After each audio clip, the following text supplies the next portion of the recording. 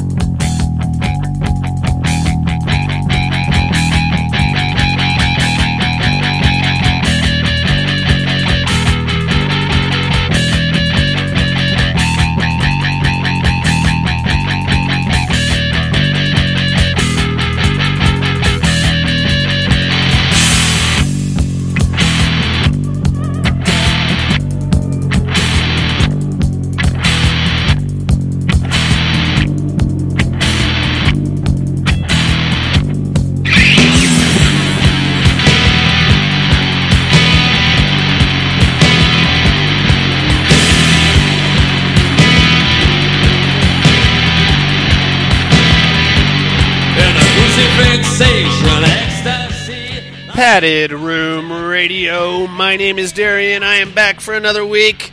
It's a solo show. Sorry, inmates. It's just me this week. Don't know what to tell you, man. Buddy is doing other things, and Monica just started a new job, so let's all wish her well in her new endeavors. She's going to iron her schedule out, or so she says, and come back to us. I'll believe it when I see it. She said she's going to be here next week. I hope that she is, because if not, you're probably looking at another solo show. And let's be honest, nobody wants that, right? I don't. You don't. Why would anybody want to listen to me prattle on for 2 hours? If you haven't deleted this episode yet, then I guess possibly you do. I don't know. What's going on this weekend, mates? It's hot as shit here in northern Nevada again. We're deep into September at this point. Things are supposed to be cooling off. It's not happening. It dips for like 2 days. We get into like the 70s. And then it shoots right back up your asshole at 103 for the rest of the week. And that's where we're at right now. I'm sitting in my guest room here sweating my balls off. And it looks like it's going to be in the between 90 and 105 for the rest of the week here in northern Nevada. Fuck my ass, man. I'm, you know what, for the most part, despite my own moaning and groaning, I rather enjoy it because it lends more time to outdoor activities, which is what I'm all about. I'll go for a run. I can take the kids up to the lake on the weekends. I can do all kinds of fun stuff that I normally wouldn't be doing this time of year. So I'm into it. All right, enough about me and my horse shit and the weather woes and wants of northern Nevada. I got a regular horror show to get into here, kids. I got listener mail. I got movies to talk about. I got horror news. I got everything that those two assholes would normally do, I'm going to do by myself. That's how this works. They don't show. I carry the whole goddamn thing all by myself. That's how it goes down. Not that I'm bitter, you sons of bitches. Let's jump right into some horror news, shall we? I got all kinds of things to talk about. I discovered a new video game, but I'll tell you about it here in a second.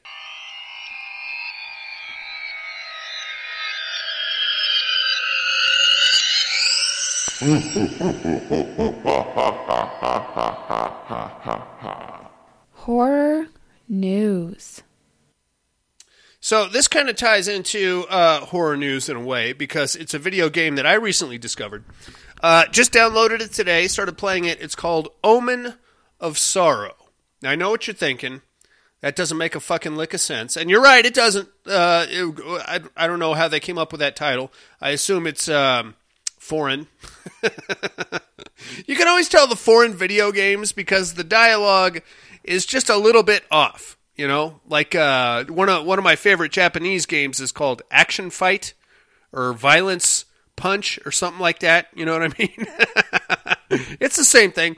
But, dude, it's actually a pretty kick-ass game. And the reason I bring it up is because it was an exclusive to the PlayStation Network. And finally, next month, it's going to cross platforms over to Xbox Live. I didn't know anything about it until I read the story. I immediately jumped on PlayStation Network and downloaded it. It's pretty fucking dope, dude. It's a Mortal Kombat-style fighting game, but instead of, a bunch of ninjas and shit, you have classic movie monster archetypes. You got a vampire, you got a female vampire, you got a weird succubus thing, you got a Frankenstein's monster, a werewolf, Quasimodo, the Hunchback of Notre Dame. What else? Already said Frankenstein's monster. There's oh shit, what else you got in there? Some other guys.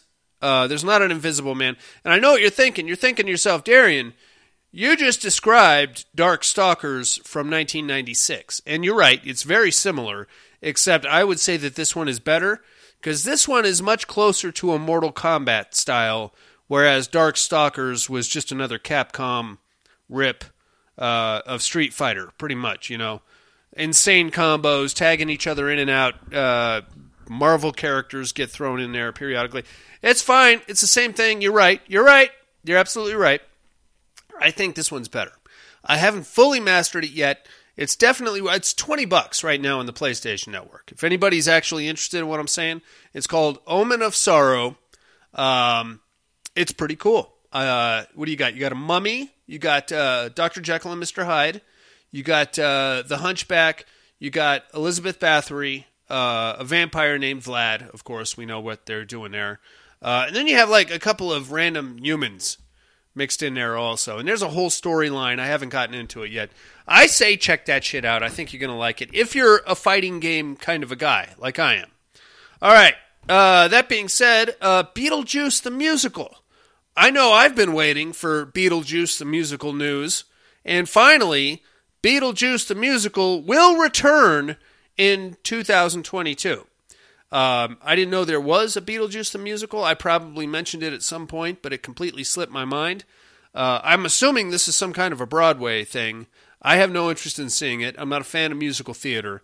So, but I know there are people out there that are, and they're also horror fans. I mean, you know, Sweeney Todd got made, for fuck's sake, so there's that. Nia DaCosta's Candyman is going to hit VOD this Friday. I had very high hopes for Candyman. I haven't seen it yet. I'm going to go ahead and put that out there. But I got to tell you, inmates, I have not heard a single fucking good thing about this movie. A client of mine that I work with, sort of, in a weird way, African-American female, told me that she found it to be too woke. It was too woke for an African-American female. Now, I haven't seen it. I don't know what's going on. I know that, you know, the woke movement has kind of been shoved up our ass here in the horror subgenre of late. I get it. I know what you're doing. It's fine. But that's if it's too woke for her, and she is woke, my friends, it might be a bit of a thing. I don't know. I'm just saying. I'm going to check it out anyway, because I love me some Tony Todd. He's a great guy. And I think he's in this. I don't know. The trailers look kick-ass. I could have swore I heard his voice in more than a few of them. So I'm going to check it out anyway, just to see what's going on. Hopefully it's not as bad as everybody makes it out to be. What else we got here? Guillermo del Toro's Nightmare Alley has gotten a December 17th release date. This is going to be his anthology film. I'm looking forward to it. I'm hoping it's a horror movie, you know, because this motherfucker loves to make movies that look like horror movies, and then you find out it's some kind of a fairy tale fucking thing, or it's some kind of a gothic romance kind of a fucking thing. And there's actually nothing scary about this film, Guillermo. So thank you for fooling me again, you son of a bitch. He has made some kick-ass horror movies, though. What do you got? Don't Be Afraid of the Dark. More of a kid's movie, but there were horror elements. Blade 2.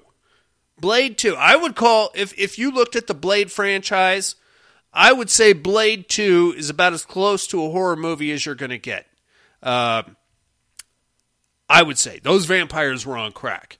Unfortunately, Blade Trinity came along, and while it wasn't bad, it was more of a Ryan Reynolds vehicle. What else we got here? A movie that I have never heard of, but I probably should have. The Reincarnation of Peter Proud. Has anybody heard of this? It's a horror film It's from 1971. Apparently, it's got a huge fan following, despite the fact that I've never heard its name mentioned before in my entire life. It's going to be remade by David Goyer. I guess I need to find it. I need to track it down and see what the reincarnation of Peter Proud is all about. I got to be honest with you. Just listening to the title, it sounds very Abbey Rose to me. You know what I'm saying? Another 70s family drama, crime situation where it's not really a horror movie. It's just a bunch of bullshit. Well, I'm going to check it out anyway. I got nothing better to do with my time. Lastly, this may be good news or bad news. I don't know. I guess it depends on how you feel about it. Furiosa, the Mad Max prequel, gets a summer release date, not until 2024. Now, a couple of thoughts on this. I was looking forward to it. I'm a Mad Max kind of a guy, and I love Tom Hardy taking over the role of Mad Max. Albeit, I would love to see a Mad Max movie, not a Furiosa movie. I want to see Max driving his Avenger, wasn't it? Dodge Avenger, through the wasteland, blowing the heads off of scumbags and weird. I mean, if you want to bring back the homoerotica, I'm okay with that, but don't feel obligated. It's one of those things that you saw in the movies, but you didn't know you saw it until somebody said, "Hey, that's some gayness right there, my man." And you're like, "Holy shit, this is one of the gayest movies ever." But I'm into it, man, and I love me some Tom Hardy. Can we get an actual Mad Max movie in here somewhere between now and 2024? I'm not all that attached to Furiosa myself. I would prefer a Mad Max movie, like a Mad Max with Tom Hardy as Max, not just a plot device, but the actual, I don't know, have him go out and steal some gasoline or something, or rebuild his car. I don't know. Whatever you want to do with him, I don't care. I'll watch it anyway. That's all we got on the horror news, you inmates. Why don't we get ourselves into some listener mail? Yeah? Should we do that? Let's do that.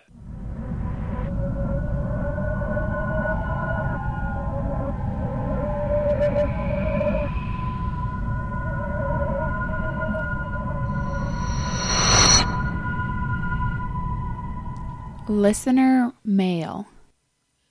Yeah, it is. It's listener mail time. We got voicemails and emails. And somebody sent me a charcoal rendering. Left it on the hood of my car. I think it was Randy. Randy, you know who you are. Stop leaving shit on my car, you crazy bitch. What do we got here? Let's start things off in the land of the rising sun with our main man, Lonely Bob. Kevin's in the house. Haven't heard from Kevin in a while. I don't know what he's got going on here. Subject line: It's been a while. You're right, Kevin. It has. Listen, man. If you're not going to write in, it's fine. You got to at least drop somebody a line. Let us know that you're still alive. Otherwise, we're going to worry about you. And you know how I am when I get worried. Before you know it, I'm buying a plane ticket, and then things get really weird from there. Hey, Padded Room crew. It's been a while since wrote in last, but I still listen to Padded Room podcasts most weeks, though usually a couple episodes behind. For last week's Educating Are You Cold Fish? The excellent psychological horror drama directed by Simon Sono. No, I'm not, Kevin. And I've seen Cold Fish. That is a hell of a movie. And it's kind of weird. And it kind of... Okay, let me tell you something about Cold Fish here, inmates. There's a movie out there called Cold Fish. It's Japanese. I've seen it. If you are Japanese, I feel like it's just like Kevin says. It's a psychological horror drama.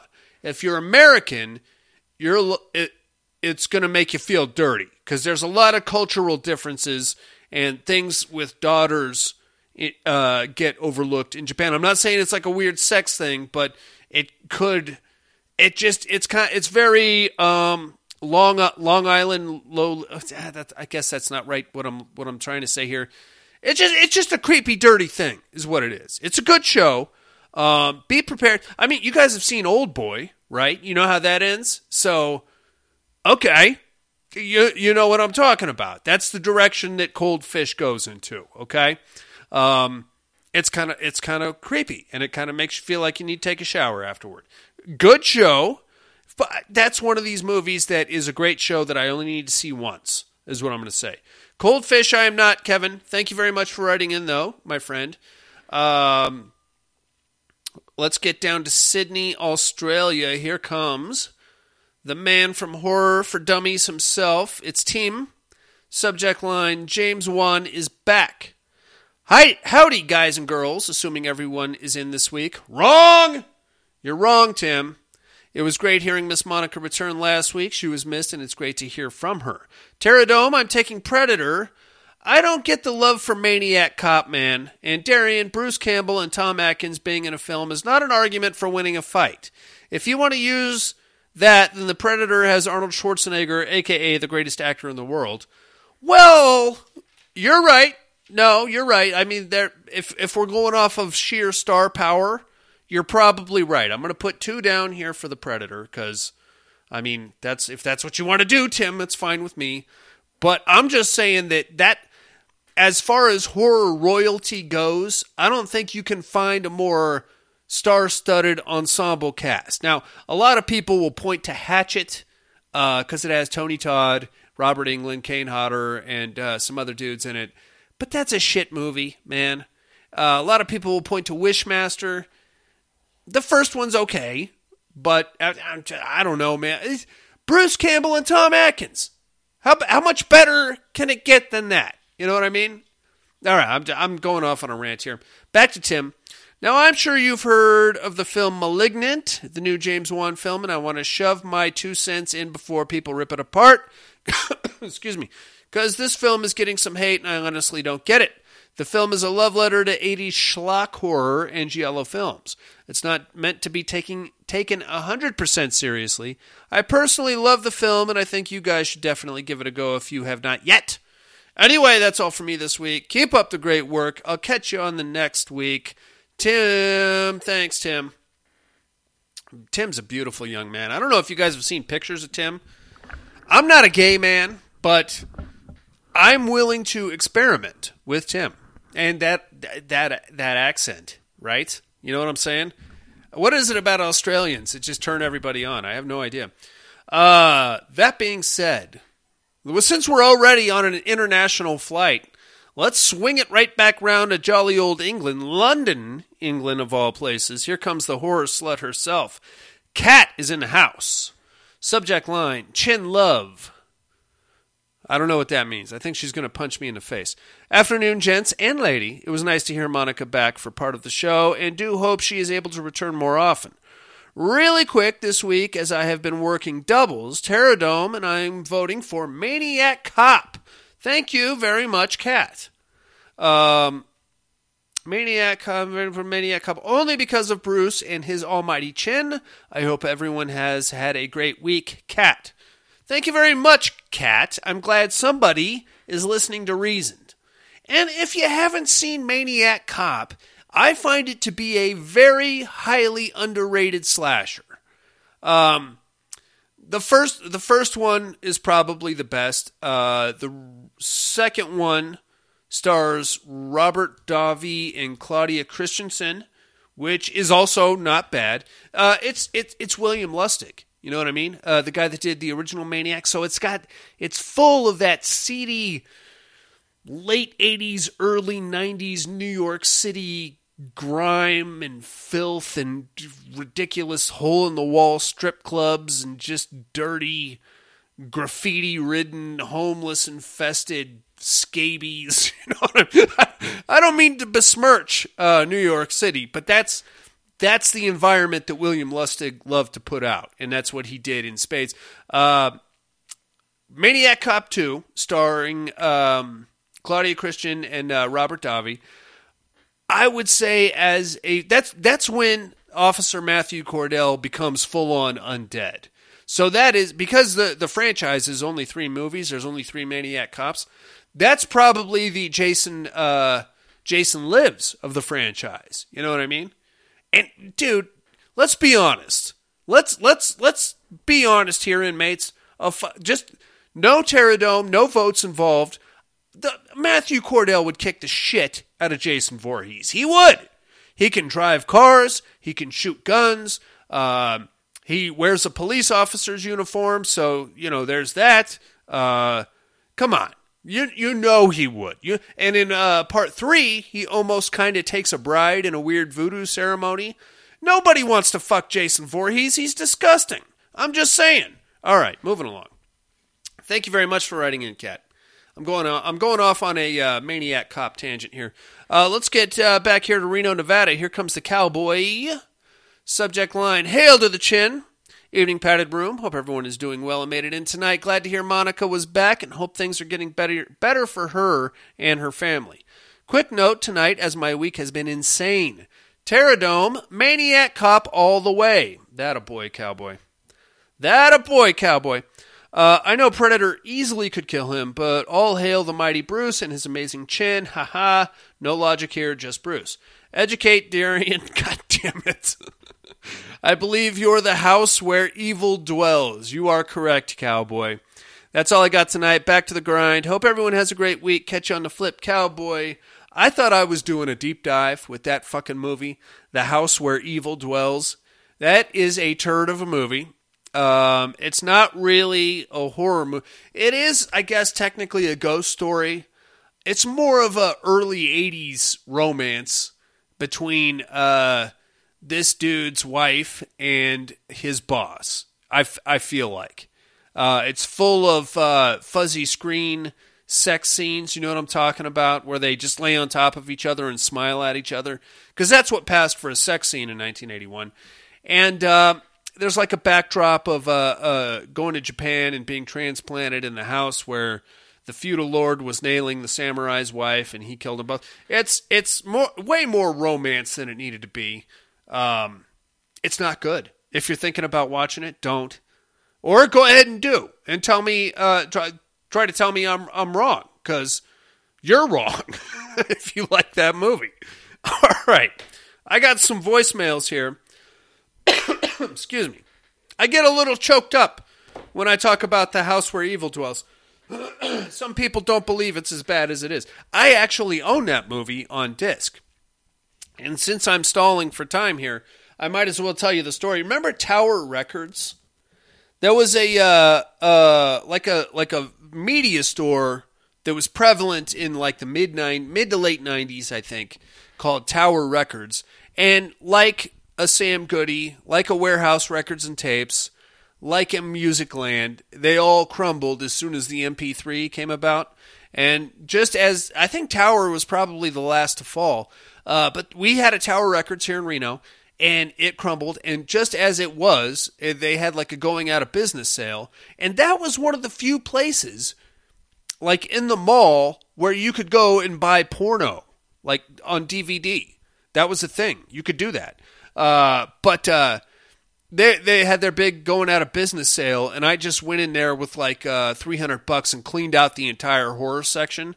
And one of the titles I walked away with, which is now presently still sitting on my shelf just to my left, The House Where Evil Dwells.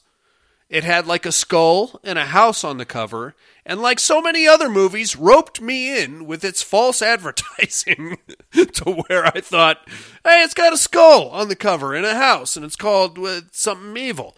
Yeah, I'm sure it can't be that bad. It is. I'm going to tell you right now, it is that bad. So there's that.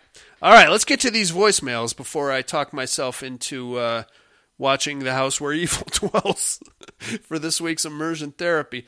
Let's see what we got here. Let's go down south, shall we? Here comes the brick wall of people that call into the podcast. The man himself, Mr. Allen of the Cha-Cha. Padded room, what's up? Alan? Hope everybody's doing good. We're alive. Love the thing, of course, classic. Sure. Prince of Darkness, I really like it. I only seen it once. The big thing I remember is Alice Cooper leading homeless people. Yeah. Anyway, Yeah. Terradome. I'm going to go with Maniac Cop. Thank this thing, you. Predator's been beaten by humans several times. It happens That's in all the true. movies. I mean, come on, man. He had cops like Supernatural. He can be on fire. He's He's got guns, guns. all this. He could Danny drive Glover cars. can be Predator. Maniac Cop can be Predator. And I love Predator. I love Predator Anyway, too. that's all I got. Y'all have a good one. Bye.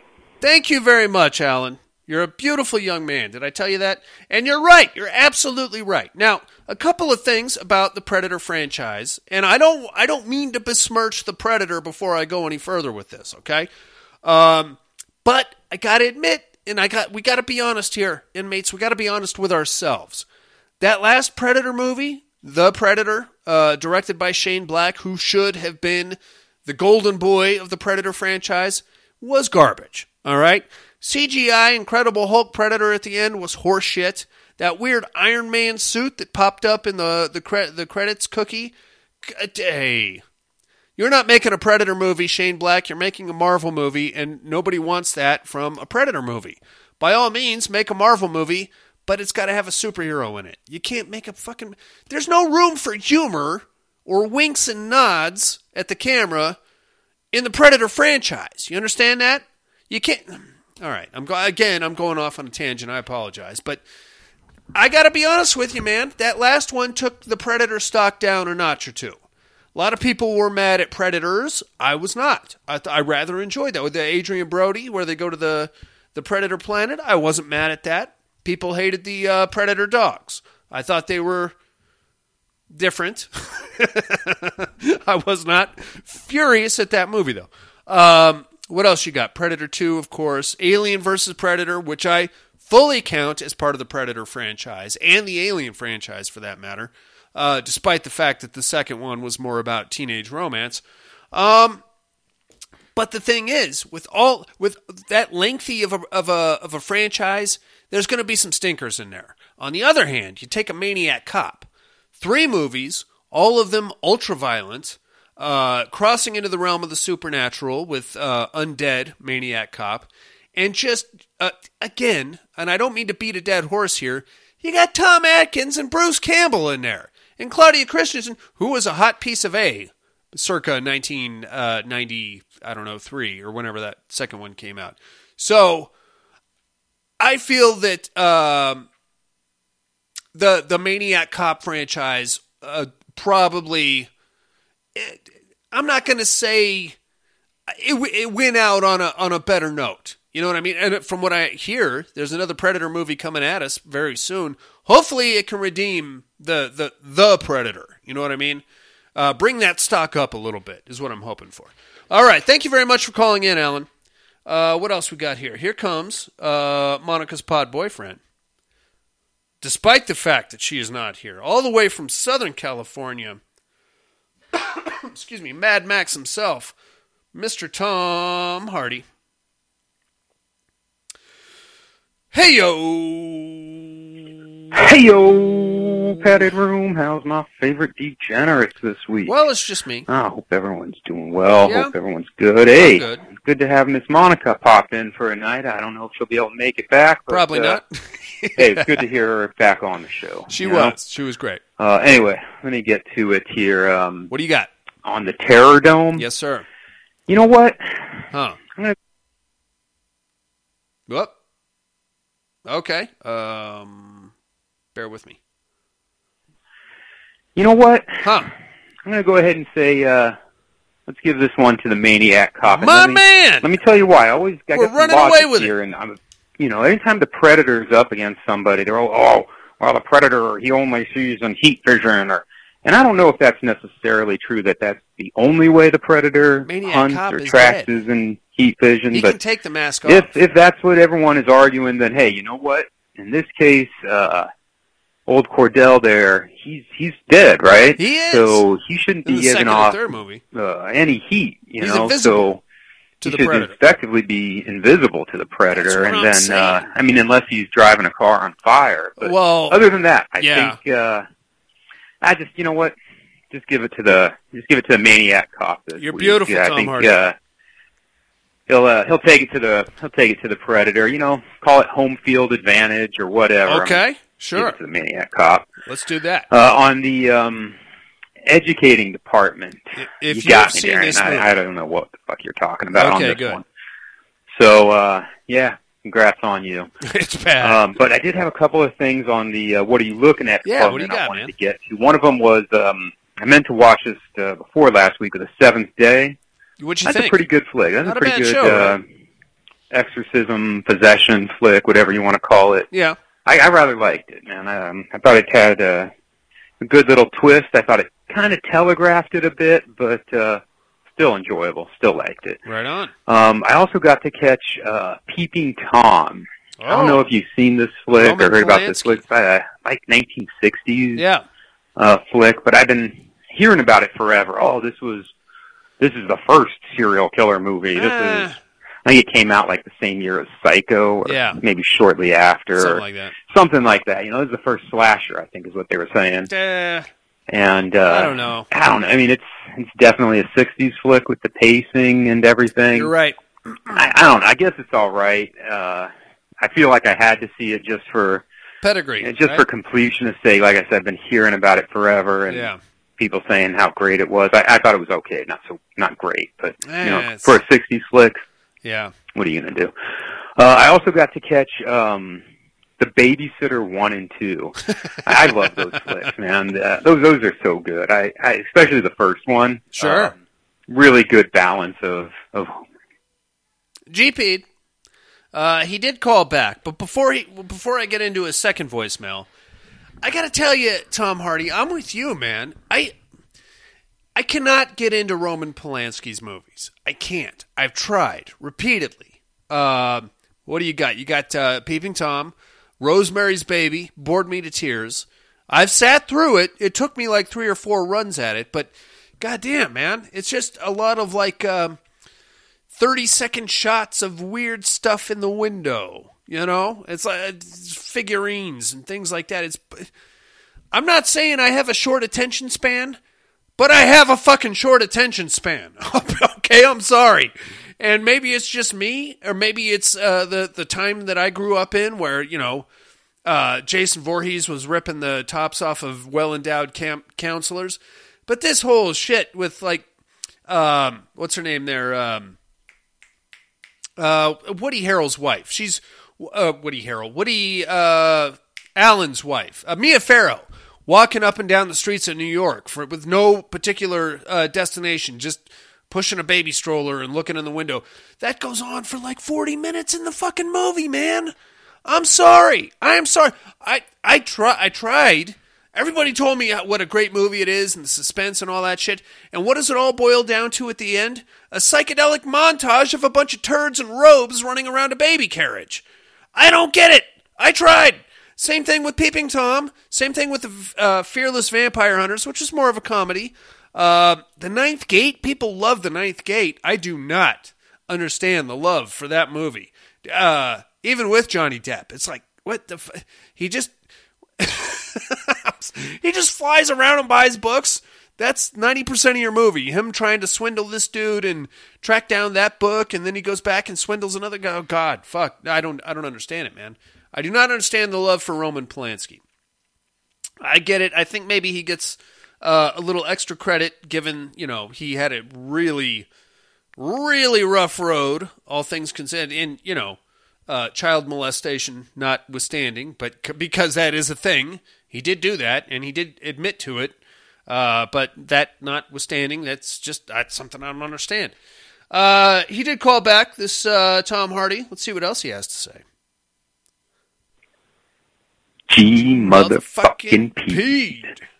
Hell yeah. Hell yeah. I thought I was going to make it through that time, too. Not a chance. Anyway, no, I just, you know, the first one in particular, just a really good balance of... Babysitters, yeah. Of, you know, comedy and horror. Absolutely. With actually being funny, you know, not just being stupid or ridiculous. Mm-hmm. So I really like that one. And the second one, I still like it. I don't think it's as good, and I think they really kind of bended some rules to make it how they wanted to. I don't want to say anything to anybody that's going to check it out, but kind of bended some rules to make the movie work the way they wanted it to work, I guess. Sure. That's the way you'd say it. Yeah. But either way, both still really good flicks. Anyway, hope all is well. Love you like family. Bye now. Love you too, Tom Hardy. Babysitter. I've seen the first one. That was a good show. I think I have seen the second one. If I did, it was a long time ago, and I don't remember anything about it. Might have to revisit those ones sometime soon here. But for now, my friends, that is all we have on the listener mail. Thank you very much, Tim, Kat, Kevin, Cowboy, Alan, and, of course, the incomparable Tom Hardy. Your Terradome votes are locked in. I think it's time that we got ourselves into a little bit of a movie here, shall we? Let's break it down.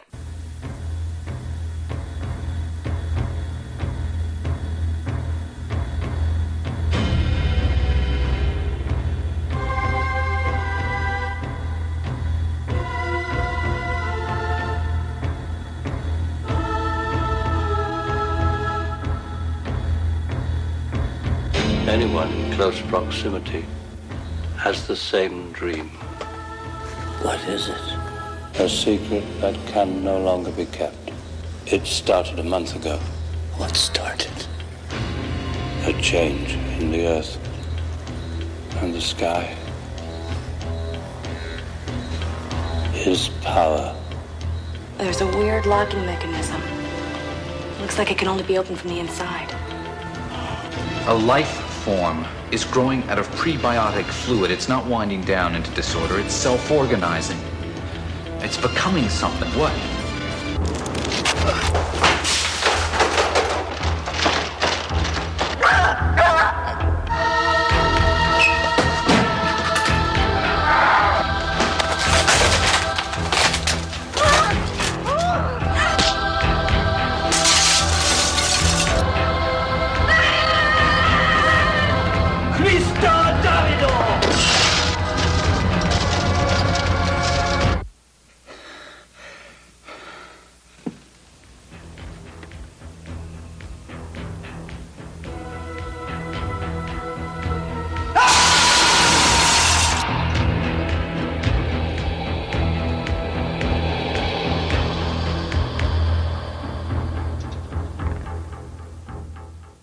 Yeah, buddy. It is The Prince of Darkness from 1987, written and directed by John Carpenter. This one comes in at 6.7 stars. Got a solid R rating. Stars: Donald Pleasance, Lisa Blount, and Jameson Parker. I know you've seen this one, and this one gets a lot of mixed reviews from all the Carpenter heads out there. Is it his best film? Probably not. I'll be honest with you. It's my favorite John Carpenter movie. I'll be the first one to admit it's not his best film. But for some reason, this is one of those weird movies that, as horror fans, just kind of resonates with me personally, and maybe with you too. I think for me, it was the concept, the idea of having the Antichrist locked up in a swirling mass of Jell-O underneath a inner city church and just keeping him there for hundreds of thousands of years somehow. And apparently they moved him at some point. That's never really gotten into, because you would think that of all places to put the Antichrist, Los Angeles would not be the first. That's maybe not there. Maybe that. I mean, how about Vegas? I don't know, man. But regardless, this is probably my favorite John Carpenter movie. Probably for reasons of atmosphere, concept. Acting's pretty fucking weak, except for Donald Pleasance, to be honest with you. Special effects are pretty solid, though. All practical effects. And like I said, just the concept of having the Antichrist in the basement. So we're going to start off at a prestigious university. Well, actually, we're going to start off right there at the church. The movie begins with the death of a monk. And the monk is somebody that apparently was the sole inhabitant of this inner city church. He lived there for 30-plus years. And he would leave only once a week to go buy food and stuff. And other than that, he would just sit in this church by himself. Now, they call this place a church. And from the outside, it looks like a church. But on the inside, it looks more like some kind of a dormitory, really. There's no, pulpit or pews or anything. Any of the normal shit you'd expect to find in a church. Or at least none that we see. So, there's that. That being said, he dies. Donald Pleasance, I guess, plays the priest who would handle the death of another priest or something like that. And he stumbles onto this poor dead priest, and he finds out some weird shit was going on. For starters, the monk was the last surviving member of something called the Order of Sleep. And his job, along with 3 or 4 other monks, was to rotate in and out of this church, live there, and basically just make sure that everything was cool while they were there. Everything was cool until he died. Just before he died, though, the monk had an appointment with the Archdiocese of Los Angeles, and he was going to bring some things to their attention. Going through the monk's journal, the priest, played by Donald Pleasance, finds out all about this weird shit and the Brotherhood of Sleep and all that. So he reads the journal and he's like, what the fuck? There's like, passages read to the effect of, he's stirring, he's going to wake soon. We have to do something. I don't know what to do. Things getting really weird. And then, unfortunately, the poor guy dies in his sleep. He died clutching a silver key. So Donald Pleasance takes the silver key, goes walking around the church, finds out it unlocks the basement, go downstairs to the basement, and what we find there, my friends, is, for lack of a better term, I suppose, the Antichrist. Now, for the purposes of this film, the Antichrist is going to be portrayed as a swirling mass of embryonic fluid that, I guess, it's locked into a Cuisinart type of a thing. It's like a big cylindrical tube, and it's just swirling and swirling and swirling, as if somebody were going to make a margarita out of the Antichrist, which I imagine would taste like shit. Probably get you really fucked up, though. That being said, he's like, oh shit, that's the motherfucking Antichrist. There's a Bible, well, I don't know if it's a Bible or a tome or whatever. There's a big book on an altar laying in front of the Antichrist. The whole room is like dark as shit. There's a bunch of candles. Crucifixes all over the place. The big tube is in the middle with the swirling schmutz. There's a book laying in front of it. The priest is like, oh, this is Coptic Greek and Latin and a bunch of other languages that I don't fucking understand. I don't know what to do with any of this shit. I got an idea. Why don't I take it to USC? Surely somebody there is going to have some ideas about something, how to fucking make this thing go away. So he does that, and then we're going to cut to USC, and oddly enough, the portions of the film that were filmed that were supposed to take place at the college campus actually were filmed at USC Film School, which is where John Carpenter graduated from. So good on him. There's a theology class. I don't know if it's theology. It's more like a modern philosophy class, I guess, being taught by Egg Shen from Big Trouble in Little China. And he's, telling everybody, oh, reality is only what we perceive to be real. And to make a long story short, we have a couple of students here. One of them in particular, a guy by the name of Brian Marsh, played by Jameson Parker, who is wanting to hook up with another student there named Catherine. And she's a redhead played by Lisa Blunt. Now, we're not going to recognize either one of these two actors or actresses. Jameson Parker was best known for his role in some goddamn 80s legal drama that I'm going to pull up here in 2 seconds. He's not a bad-looking dude. He's got one hell of a Tom Selleck mustache thing going on, so good on him for that.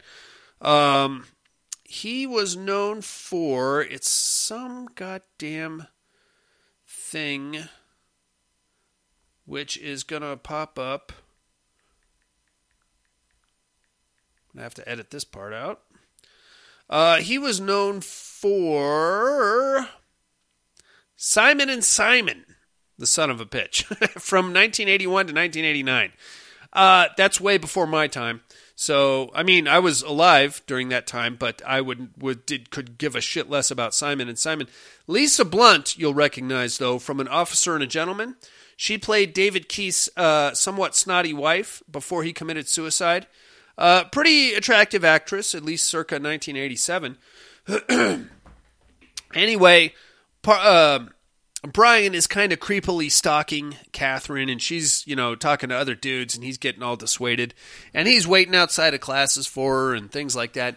And periodically, we're going to cut to, weird ant infestations around Brian's apartment and the USC campus and things like that, as if we're trying to say something about something. I don't know. I'm not too big on John Carpenter imagery, so to speak. I'm sure he's going for something there. Regardless, the priest shows up and talks to Egg Shen. Egg Shen's like, oh, what? So he takes Egg Shen back to the church, where he actually shows him the book in the Antichrist and gives him a rundown on the Brotherhood of Sleep. And Egg Shen is like, fucking, you know what? I'm in. I'm going to do it. Let's do it. Let's figure this whole shit out. So Egg Shen goes back to USC. He gets a bunch of biologists, radiographers, people that carbon date things. I don't know what you call that guy. Translators. He gets the whole Compton posse behind him. And he says, hey, I got a project. It's extra credit for everybody. He gets a couple other teachers involved.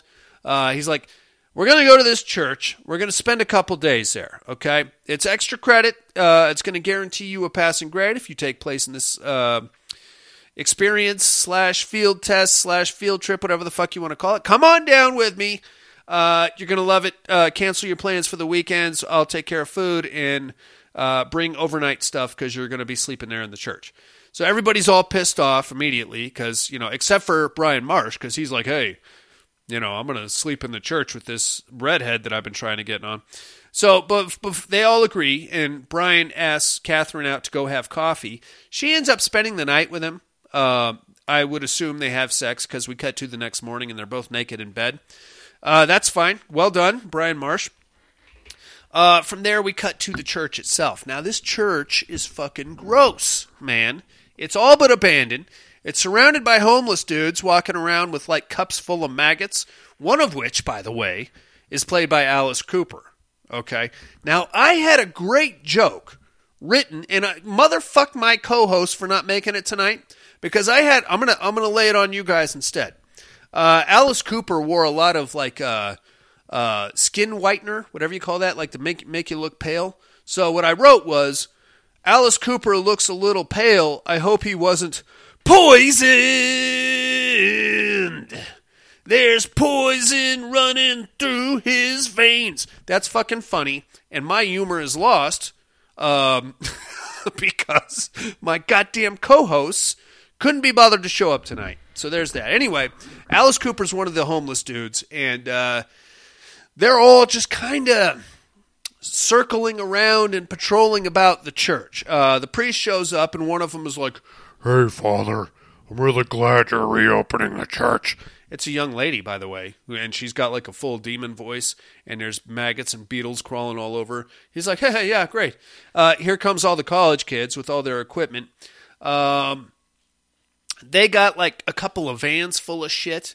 We're going to meet some of these kids. Don't get attached to any of them, because most of them aren't going to make it. Really, the only one you need to worry about is Walter. He's played by Wang from the actor's name is Dennis Dunn. He was Wang in Big Trouble in Little China.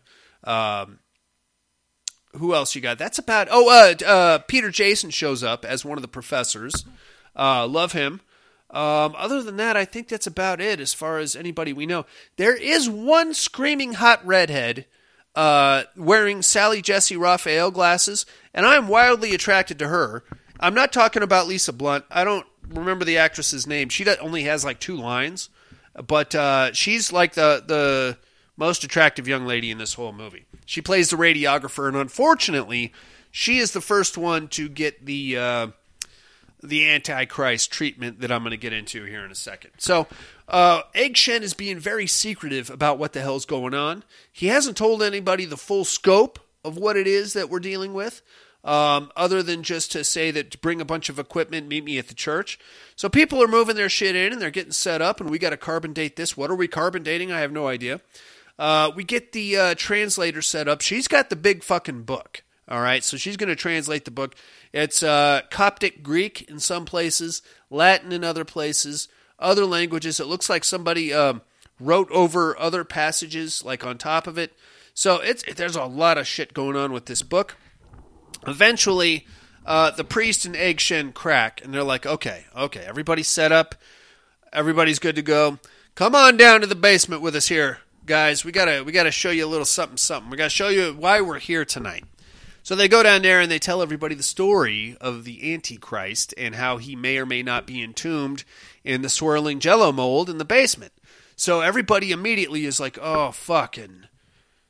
Like, I would say 80% of the kids are like, Jesus fucking Christ, the Antichrist. We're like on the verge of an ultimate truth here. We got to see this through. Walter and another guy named Wyndham are on the bullshit train. They're like, oh yeah, okay, that's the Antichrist, all right. It looks like some kind of a fucking moldy black mold. You need to get some contractors in here, not us. So they're like, all right, yeah, whatever, dude. At one point, though, my hot redhead with the Sally Jesse Raphael glasses goes down there and starts staring at it, and it basically bukakis her. Because what's happening with the swirling smegma is that it's dripping up onto the ceiling, and she kind of follows the upward drip, the upside down drip with a flashlight, and where she realizes that a puddle has formed on the ceiling, an upside down puddle, defying the laws of gravity.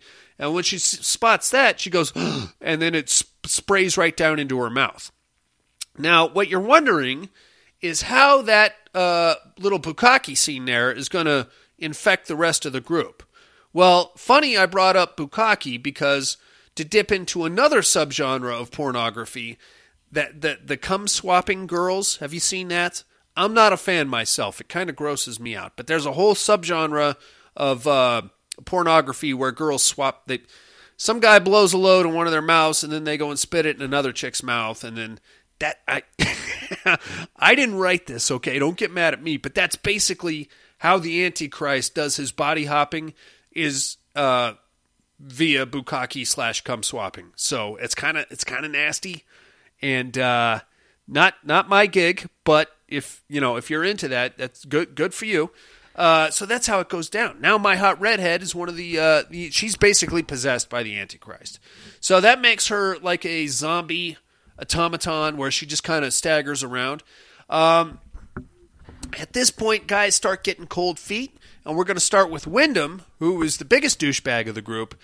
He goes walking outside. Now, as I mentioned before, the homeless dudes have been patrolling the outside, and they're all in this catatonic automaton state also to where they just stand outside in these loose formations and stare up at the windows constantly. Oh, and by the way, I don't know if I mentioned this or not, but worms are now crawling up the windows. Kind of gross. It's kind of a nasty thing. It's a good thing they ordered pizza and not spaghetti because that might fuck up their dinner. Regardless, Wyndham is like, you know what? This is caca. He actually used the word caca, by the way. I didn't make that up. He's like, this is caca. I'm gonna get up out of here. I don't want to be a part of the Antichrist experiment. So he goes walking outside. Calder and another dude go chasing him out there. They're like, hey man, we got the fucking Antichrist here, dude. Come back in. We're going to figure the whole shit out. He's like, no, this is silly. They go walking back inside. Wyndham then decides to stand outside looking up at the building for like another 2 minutes, at which point he gets attacked by the lady with the cup full of maggots. She's got like some garden shears, and she stabs the piss out of him, and no more Wyndham. Well, I didn't particularly like that guy anyway. He reminded me a lot of Ellis from Die Hard. You know what I'm talking about. That 80s archetype of the scumbag. Probably had a line of cocaine on him that he was going to do at some point. I don't know. Maybe I'm just grossly stereotyping. Regardless, that's pretty nasty. He's actually dead, which is, I guess, probably. I don't know if it's better or worse than getting the satanic bukkake, but he's dead. He's out of the equation. Now, at this point, Professor Lathy, who is played by Peter Jason, dismisses his research assistant because he's got to go do his job for him while he's there carbon dating stuff or whatever he's doing. So he's like, hey, get out of here, bud. I'll take it from here. I'll see you in the morning. And the guy's like, all right, I'm going to go home and get some sleep.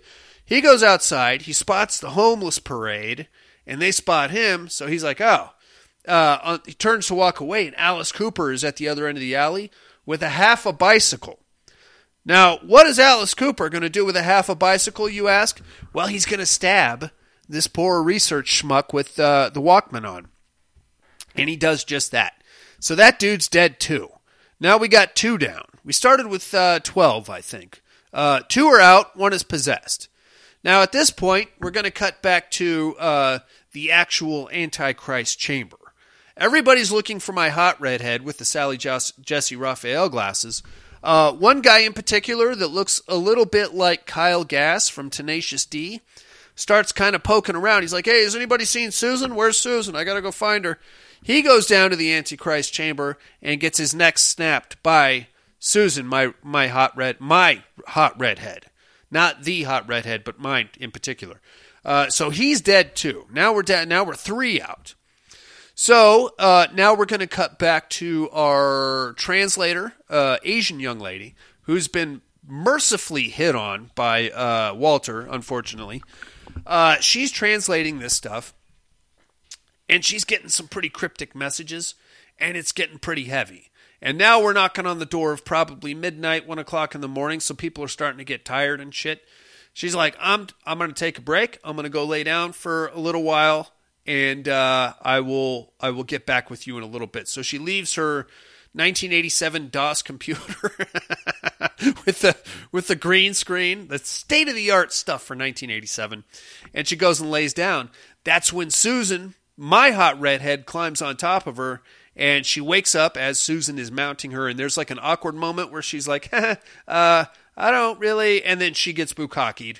They do the cum swap, and now the Asian translator is now also Antichrist material. While that was going on, cut back to the Antichrist chamber. There's another lady there who is blonde. I don't know what her job. Her name is Kelly. I don't know what her job was there, but she just kind of bumps into some of the machinery, and it gives her a bruise on her elbow. And as the movie goes on, the bruise gets worse and worse. And she starts to lose energy, and she's starting to feel even worse, and it's really taking a toll on her. And we have a big meeting. People are starting to disappear now. Wyndham's gone. Susan and the hot Asian are gone. The Kyle Gass guy is gone. I forget his name. People are just not there anymore, and nobody knows where they are. So we have an emergency meeting, Among Us style, in the rec room, and we're like, okay. So I get it. Egg Shen and the priest are there. They're like, okay, guys, we get it. This is pretty heavy. You know, we laid some pretty heavy shit on you here with the Antichrist, trying to decipher all these weird languages, trying to figure out exactly what the fuck that thing is in the basement. This is when Brian Marsh shows up, and he's like, well, hey, you know, it's prebiotic fluid, which would normally dissolve itself into chaos, but this shit down there is like organizing itself somehow. It's becoming sentient, and it's taking the shape of something. And I don't know. That's kind of a weird. That's like physically impossible. I get it. It's defying the laws of physics. So that's okay. That's weird. In the meantime, everybody's been kind of nodding off periodically as they go, and everybody's having the same dream, which is weird, right? The priest breaks it down. He's like, everybody here fell asleep at some point tonight, and I'm going to tell you what you dreamed about. You dreamt about the front of this building and a tall, dark figure walking out, and it was like you were kind of watching a shittily produced TV show, right? And everybody's like, yeah, how'd you know about that? He's like, here's the deal, bros. Anybody that falls asleep in any proximity to this building has the same dream. And that's what it is. So Brian Marsh breaks it down. He's like, hey, maybe it's tachyon particles. Egg Shen comes up with a pretty loose theory off the top of his very graying head. He says it's probably tachyon particles. Okay, so tachyon is a subatomic particle that apparently has the physical capabilities to travel faster than the speed of light. Now, if it travels faster than the speed of light, technically it goes back in time. So theoretically, and I'm not subscribing to any of this shit, somebody is broadcasting from the future back to this exact spot on this exact night, is what we're saying. So the Earth is occupying the exact same spot in space as it is at some point in the future when whoever is broadcasting back, and that's why everybody has the same dream. But nobody explains how it's being broadcasted into people's subconscious. So it's okay. I'm okay to write that off. I don't need to understand that. I don't think I have the necessary intelligence to understand that, so I'm just going to say okay. So it's pretty scary. It's pretty gnarly. Everybody's having the same dream about this big creepy guy walking out of the church. The dream sequence itself is pretty gnarly because it's like found footage almost, and the audio is all garbled and shaky cam, and all you see is this backlit silhouette of a very tall guy dressed in robes walking out of the church. It's pretty fucking creepy, dude. So that's, okay, so if you were a naysayer after this little meeting, you're officially on Team Antichrist because you can't deny the dreams. You obviously took a nap at some point, and people are now coming up missing. Now, as this meeting is happening, Wyndham, who got shanked with the garden shears, comes back to life in the parking lot, and he's like, Hello, I have a message for you. Everybody's like, hey, it's Wyndham. Wyndham's back. Hey, buddy, what are you doing out there? I have a message for you, and you're not going to like it. And then, as you look at Wyndham, you see that he's clearly dead and is really just a bunch of bugs piled into a cheap 1980s suit. Pray for death. And then he just dissolves into a big pile of bugs and all of his body parts fall out. Okay, well, we all saw that. We can't deny that shit, right? Now we do have a problem of some magnitude because things are very scary all of a sudden. And yes, indeed, that is in fact the fucking Antichrist locked up in the basement. Okay, we're freaked out. It's time for us to go back to our college dorm lives. Let's go ahead and walk right out of here, get in the van, and drive away. And maybe this will just sort itself out somehow. Go to leave, and the bums outside have barricaded the front door. Shit. Now you're stuck in there with the Antichrist, you college fuckers. Okay. And also, I should mention that Susan and the hot translator are walking around throwing the bukkake on everybody else. They get Calder, the big black guy, but for some reason, and this is kind of weird, we never got an explanation for this. When you get the bukkake, the Antichrist bukkake, it basically turns you into an automaton, and you walk around, I guess, mindlessly obeying orders, except for Calder, the big black guy. For some reason, he gets the bukkake, and he turns into a circus clown. He just kind of walks around giggling at everybody. And singing. He does some singing also. I don't know how it affected him different from everybody else. And it's never explained, except everybody else becomes like an automaton, except for him. At some point, he goes upstairs, breaks a chair leg off, and stabs himself in the neck with it. And then he reanimates like 20 minutes later just to go look at himself in the mirror as the sun's coming up.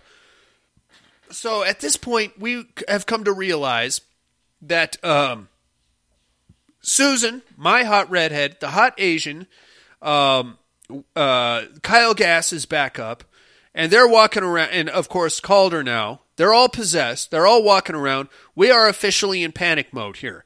So it starts with, unfortunately, nobody woke up the blonde with the bruise on her arm. She slept through the whole shit, and nobody bothered to wake her up. Walter was on his way in there to wake her up when he got cornered by Susan and the Asian chick, so he ducked into a closet. Everybody else ducked into separate rooms and kind of barricaded the door. Unfortunately, my man Peter Jason, Professor Lathy, got caught in some crossfire and got himself bukkake'd as well. He's now out of the equation. Kyle Gass is back up. He's kind of like a zombie with a bent neck. What else do we have? We have Calder. He just goes and looks in the mirror and like laughs at himself all day. The sun comes up. Brian Marsh is like, I'm going to make a run for it. So this is really this. I'm sorry, but this part is very stupid. The sun is up. Outside, like the side window, there's like a little alleyway. Okay, you look to the right. There's a bunch of homeless dudes staring right back at you. You look to the left, there's a bunch of other homeless dudes staring right back at you. Now, I don't mean to harp on this, but there are certain elements of physics that need to be taken into place here. So, all of the homeless people are on one side of the fence, okay? If Brian Marsh were to jump out of the window, like with a forward trajectory, he could have cleared that fence, been on the other side of it, and took off running, the fence providing enough of an obstacle to slow the homeless dudes down. He could have went and got help. That's what he could have done. Instead, what he did was drop down right into the alley with all of the homeless dudes. Now, this part's pretty dumb because they go to all the trouble of dropping him down there. He does like a look to the right, look to the left, surrounded by homeless dudes, which he clearly knew before he dropped down. And then they basically have to hoist his ass back up there because the homeless dudes are coming to stab him with bicycles and garden shears. That was kind of dumb, man. That didn't make a whole lot of sense. Regardless, that's where we're at. We have the priest hiding upstairs with a fire axe in the same room as Calder, who's laughing at himself in the mirror all day long. We have Walter, who's hiding in a closet in the room where all the cots were set up. That's where the blonde chick with the weird bruise is still sound asleep. And the two hot chicks possessed are outside staring at him through the closet door. Just opposite that is where we have made our final stand with Catherine, one random college kid, and Brian Marsh, and Egg Shen is in there also. So that's pretty cool. They spend the entire day there fucking around, okay? They at one point they come to realize that Walter is exactly one wall away, so they start trying to tunnel through the wall to get Walter out of the closet. Very well. The sun goes down, and now our blonde has developed all these disgusting skin lesions, and it looked like she was pregnant, but that just kind of went away after a minute or two, and now she's up, and she's like, bah, father, and now she's going to try to get her two hottie assistants in the closet with Walter. Good news, they tunnel through just as they're breaking through the door. They get Walter out of there into their room. Bad news is that, well, now because they punched a big fucking hole in the wall, it'll be nothing for the two hottie demons to just come through right after him. So we decide we're going to make a run for it. Egg Shen shakes up a Coca-Cola and sprays it in Kyle Gass's face and then stabs him in the eye with a chopstick, which was kind of racist. Egg Shen, if you ask me, John Carpenter, whoever wrote that particular scene. And then they make a run for it out of the door. Okay, that's all as well so far. Upstairs, the ugly pregnant blonde chick, who is now really ugly, she's like lost all of her skin, comes to the realization, so she is apparently somehow the Antichrist. Everybody else is just her minions. And she has come to the realization that she can pull her father, i.e. Satan, into this world through mirrors. Okay, very cool. She tries to do it with a little compact, but she can only get like 2 fingers in. So she goes up and she finds the big mirror that Calder was laughing at himself all day in. So here they all go running up there because they hear the struggle of Calder and the priest. The Brian Marsh and the other dudes like jump on top of Calder while he's still giggling his fucking ass off. The priest, however, gets pinned in between like a furnace and the wall, but he's still got his fire axe. Down the hall, Calder is kicking the shit out of Brian Marsh. And up comes Catherine, and she very quickly has to make a decision because the ugly chick, the blonde chick, goes into the same room with the big mirror. So she's like, I'm going to go ahead and pull my dad out of the big mirror, and Satan can come into this world. It's going to be awesome. And I just got to go. Apparently, she has to reach into the mirror and grab him by the hand and pull his ass out. You would think Satan could figure out a mirror, right? He's like the ultimate evil, but I guess a mirror is beyond him. Anyway, Catherine happens upon that, so she's like, oh my God, I have a choice. I can either go help my possibly soon-to-be boyfriend not get his ass kicked by this giant black man, or I can save the world by dealing with this mirror Antichrist situation.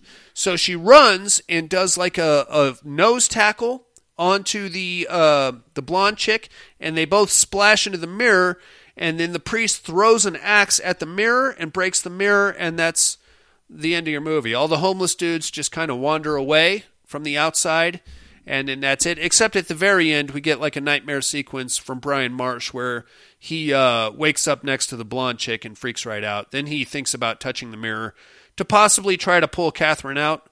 If that would work, I don't know. Maybe. It's never... Well, it's whatever it is. I really like this movie. It's not John Carpenter's best work.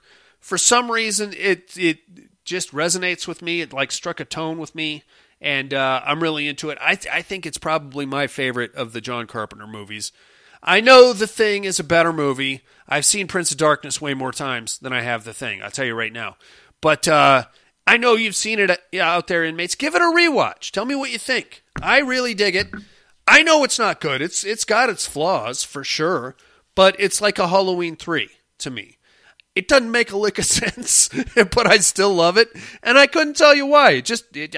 I'm into it, man. That's my jam. I'm going to take a little break. I'll come right back to you with some other stuff, okay? House of Fire! House of Fire! Yeah!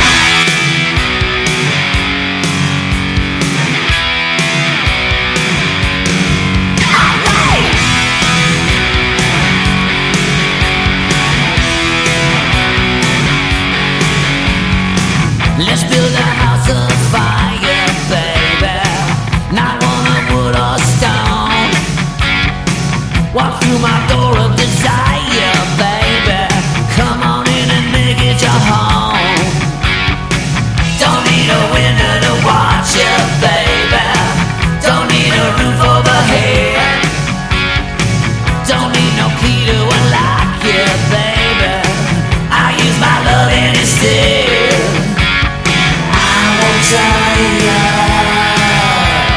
Take me higher.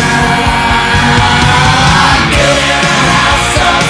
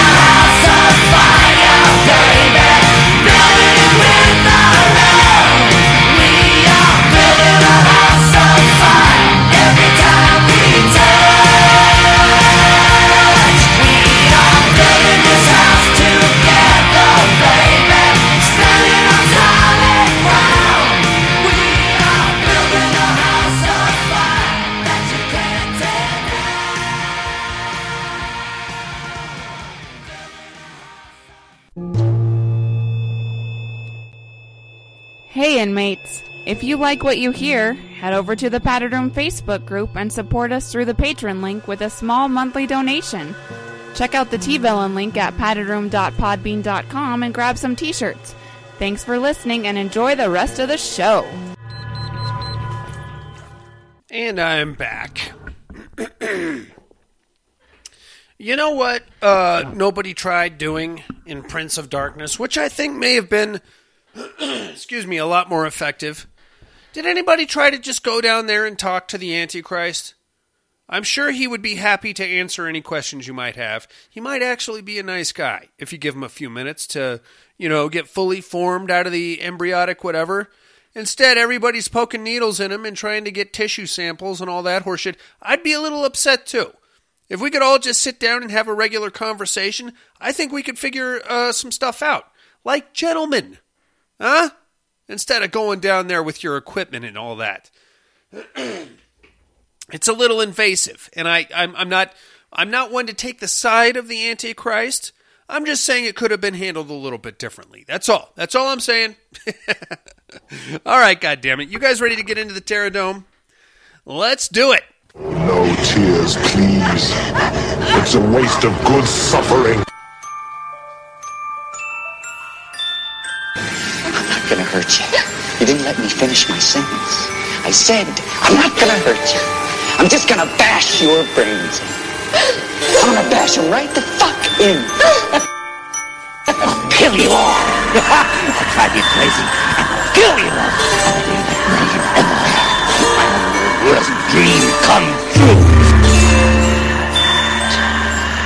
6-year-old child with this blank, pale, emotionless face. The blackest eyes. The devil's eyes.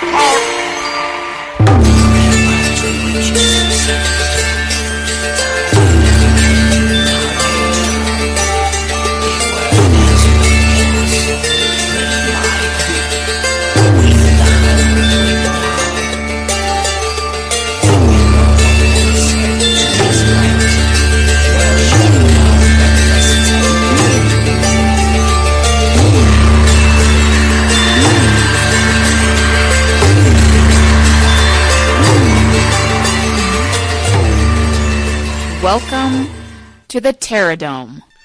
First, last week's winner.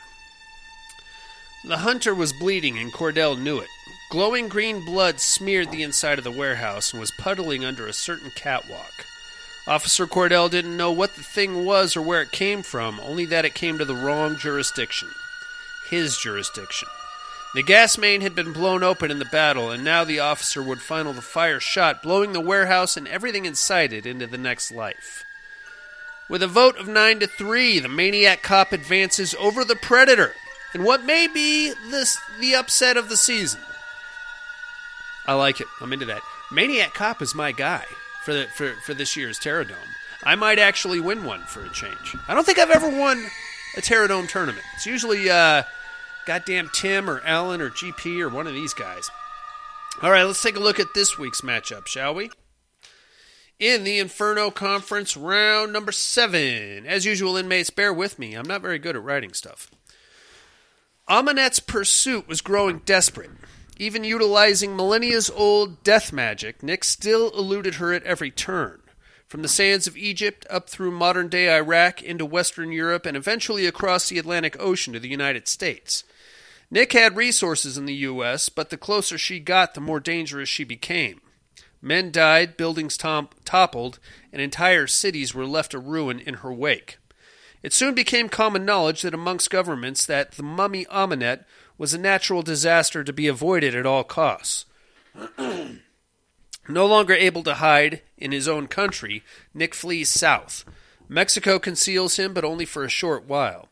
He continues south along the Amazon River deep into South America. There, among the jungles of the Amazon, Nick finds his final refuge. On a quiet tributary, a lazy lagoon that the locals refuse to go to.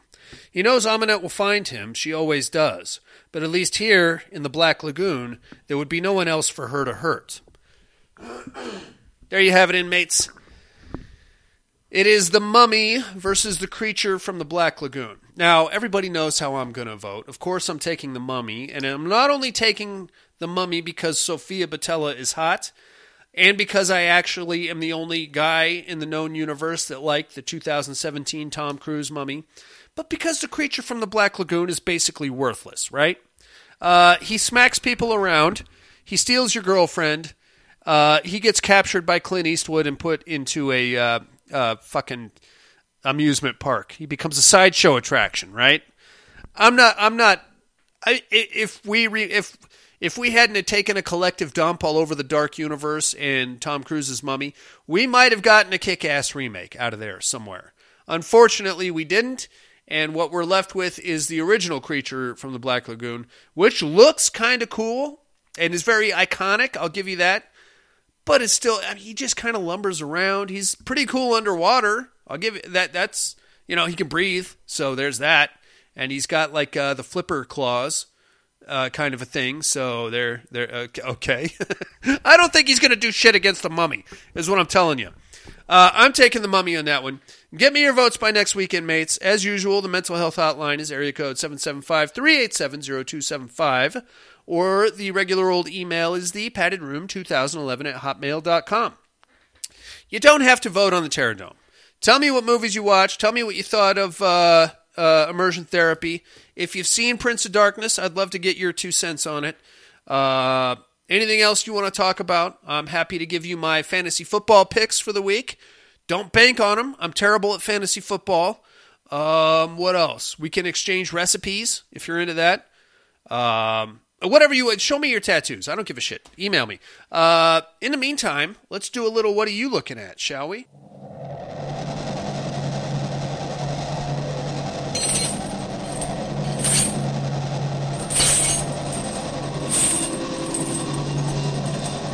What are you looking at? So, a little bit of news before we do what are you looking at. There's going to be no Padded Room podcast the first week of October. And the reason why, and this is going to kind of bleed into what are you looking at, is because I am actually going to Universal Horror Nights, you motherfuckers. Ha ha! I'm finally doing it. I hope to bring you some kind of a live stream from there. I'm going to do my best to get that up on the Facebook page somehow. I don't know. They might confiscate my phone or something. But the themes of Halloween Horror Nights, or Universal Horror Nights for this year, there's going to be 4 attractions. The themes are going to be the Texas Chainsaw Massacre, The Purge, Bride of Frankenstein, and The Haunting of Hill House. So, what I've been doing is revisiting the various iterations of The Haunting of Hill House. That being said, I watched The Haunting from 1963, and all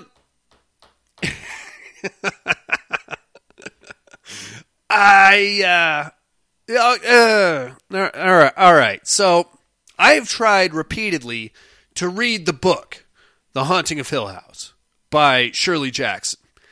And I can't, man. I can't get into it. I tried doing the Audible, where they read the book to you. I have a hard copy of the book. I tried that.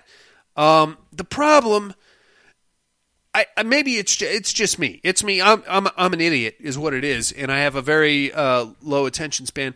But it's written in a very old lady dialect.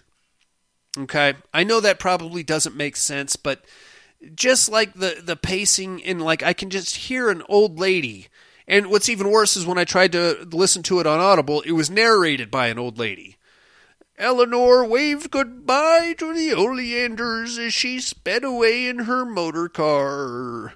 I can only take so much of that, man. And I have nothing against old ladies, but I don't know, man. I just can't. And that being said, they made it into a movie. It's called The Haunting. The original iteration was from 1963. It's not bad, but it's not really a movie about the haunted house is neither here nor there in the movie. It's a movie about mental illness, is what it is. And even the movie has that old lady dialect kind of enunciation to it, for lack of a better term. I mean to come in. I'm expected. Who are you?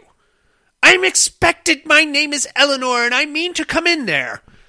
I don't know what I find so irritating about that. It's just me. I'm some kind of a psycho. I know that. And luckily, later iterations, that kind of gets updated and goes away. But in the 1963 version and the way the book is written, you get a fucking anal fisting of that old lady dialect. It's grating to me. And I think it probably is some kind of a psychological scar that I bear from my grade school, my elementary school, when old ladies in that era that would be old enough to teach elementary school when I was a kid still talk like that. So I don't know. I don't have time for psychoanalysis. It's fine. This is the black and white version. It's about mental illness, and really so are all the other iterations. The 1996 version with Catherine Zeta-Jones, that's more of a ghost movie, but it's not a good one. But I'll probably get into that next week. I watched that, and I also watched The Call from 2020. This one is streaming on Shudder right now. This one is actually a pretty good show. It stars Tobin Bell and Lynn Shay. More on the ghost stuff. So these teenagers make it a almost nightly routine to go fuck with this old lady's house on the outskirts of town. And eventually she gets fed up with it and commits suicide. Her husband offers them each $100,000, and all they have to do is come over to his house, their house, go upstairs into a guest room, and make a phone call from a number that is written on a piece of paper. They have to stay on the phone for 1 minute, and if they can do that, they'll be free to leave, and they can each collect $100,000. And by the way, he buried his dead wife with a phone. So there's that. Pretty good show. Gets pretty spooky ooky. I like that one a lot. That's all I'm looking at this weekend, mates. How about a little immersion therapy, huh?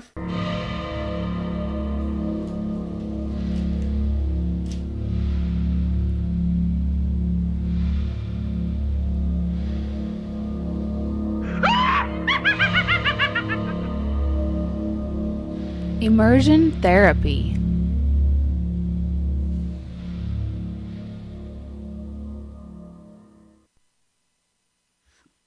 The Old Ways from 2020. Did you guys get a chance to check this out? I liked it. I liked it a lot.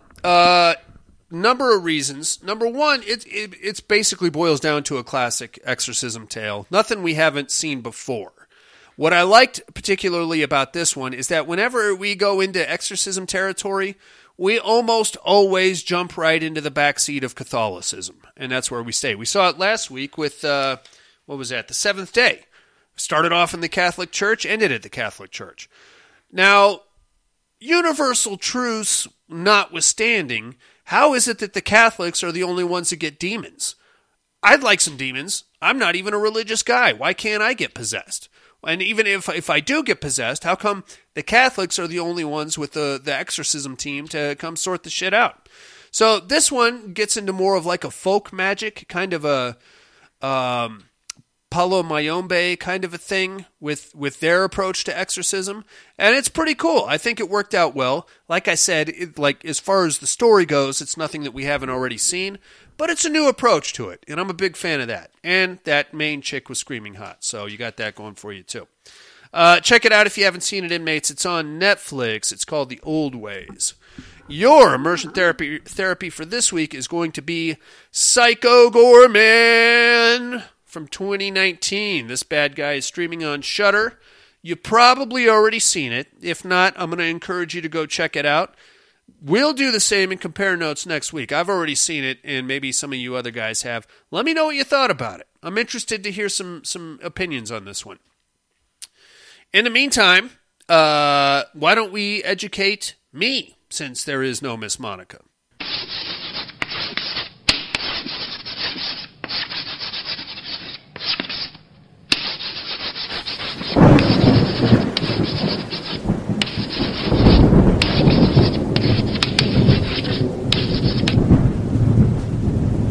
Educating Miss Monica.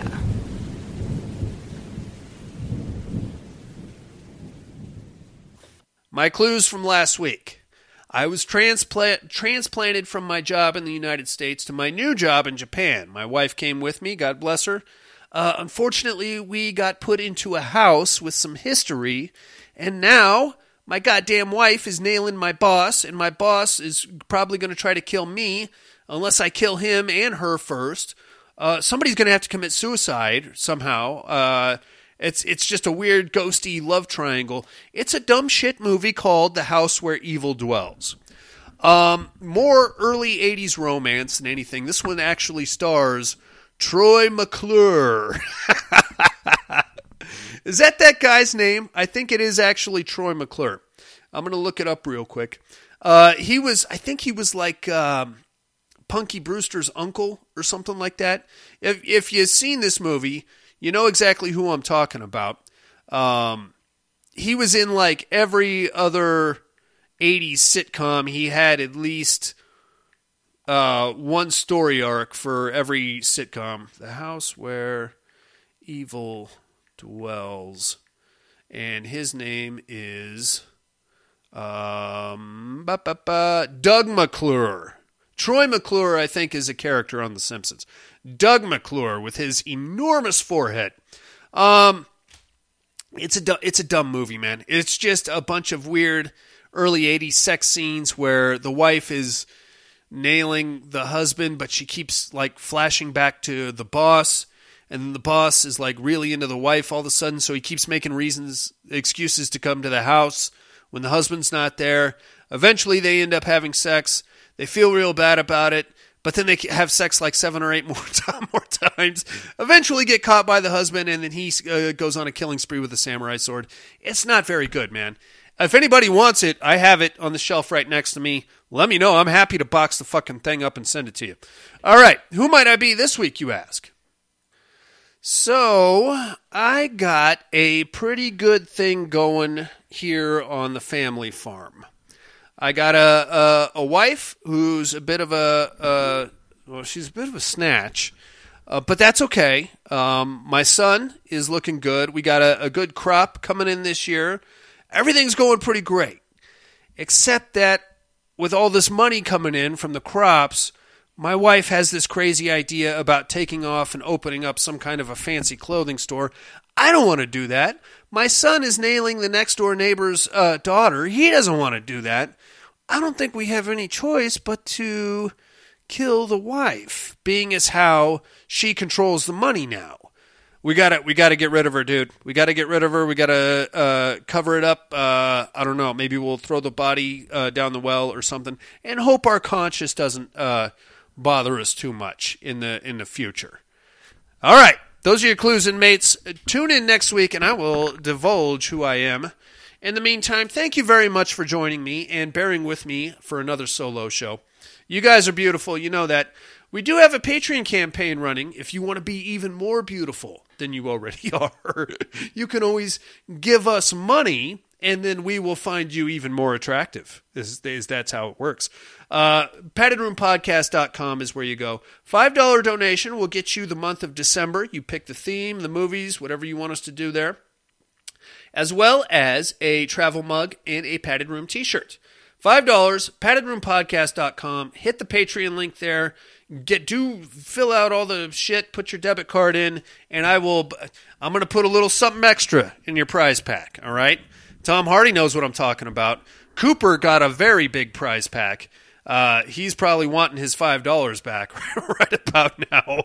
Too bad, Coop. It's all you, buddy. Yeah, and I think that's about it. Join me next week for In the Mouth of Madness here in Tom Hardy month in the Padded Room. We're doing the Carpenter Apocalypse trilogy, and then we're going to throw in some Phenomenon there at the end, because why the fuck not? It's a great show. It's silly. It's weird. It's Argento, and we got psychic bug control and a monkey with a knife and Donald Pleasance. Again, he's going to rejoin us at the end of the month. Anyway, that's it for me. Thank you guys again for joining us for Buddy in Absentia, Monica in Absentia, Sharecroppers that kill their wives, Guillermo del Toro's hopefully making horror movies, Shirley Jackson and her old lady way of speaking and writing that for some reason irritates me, in a way that I can't wrap my head around. The Mummy, the Creature from the Black Lagoon, the Maniac Cop, coming through like a real underdog, and the Padded Room Podcast. I'm afraid visiting hours are over.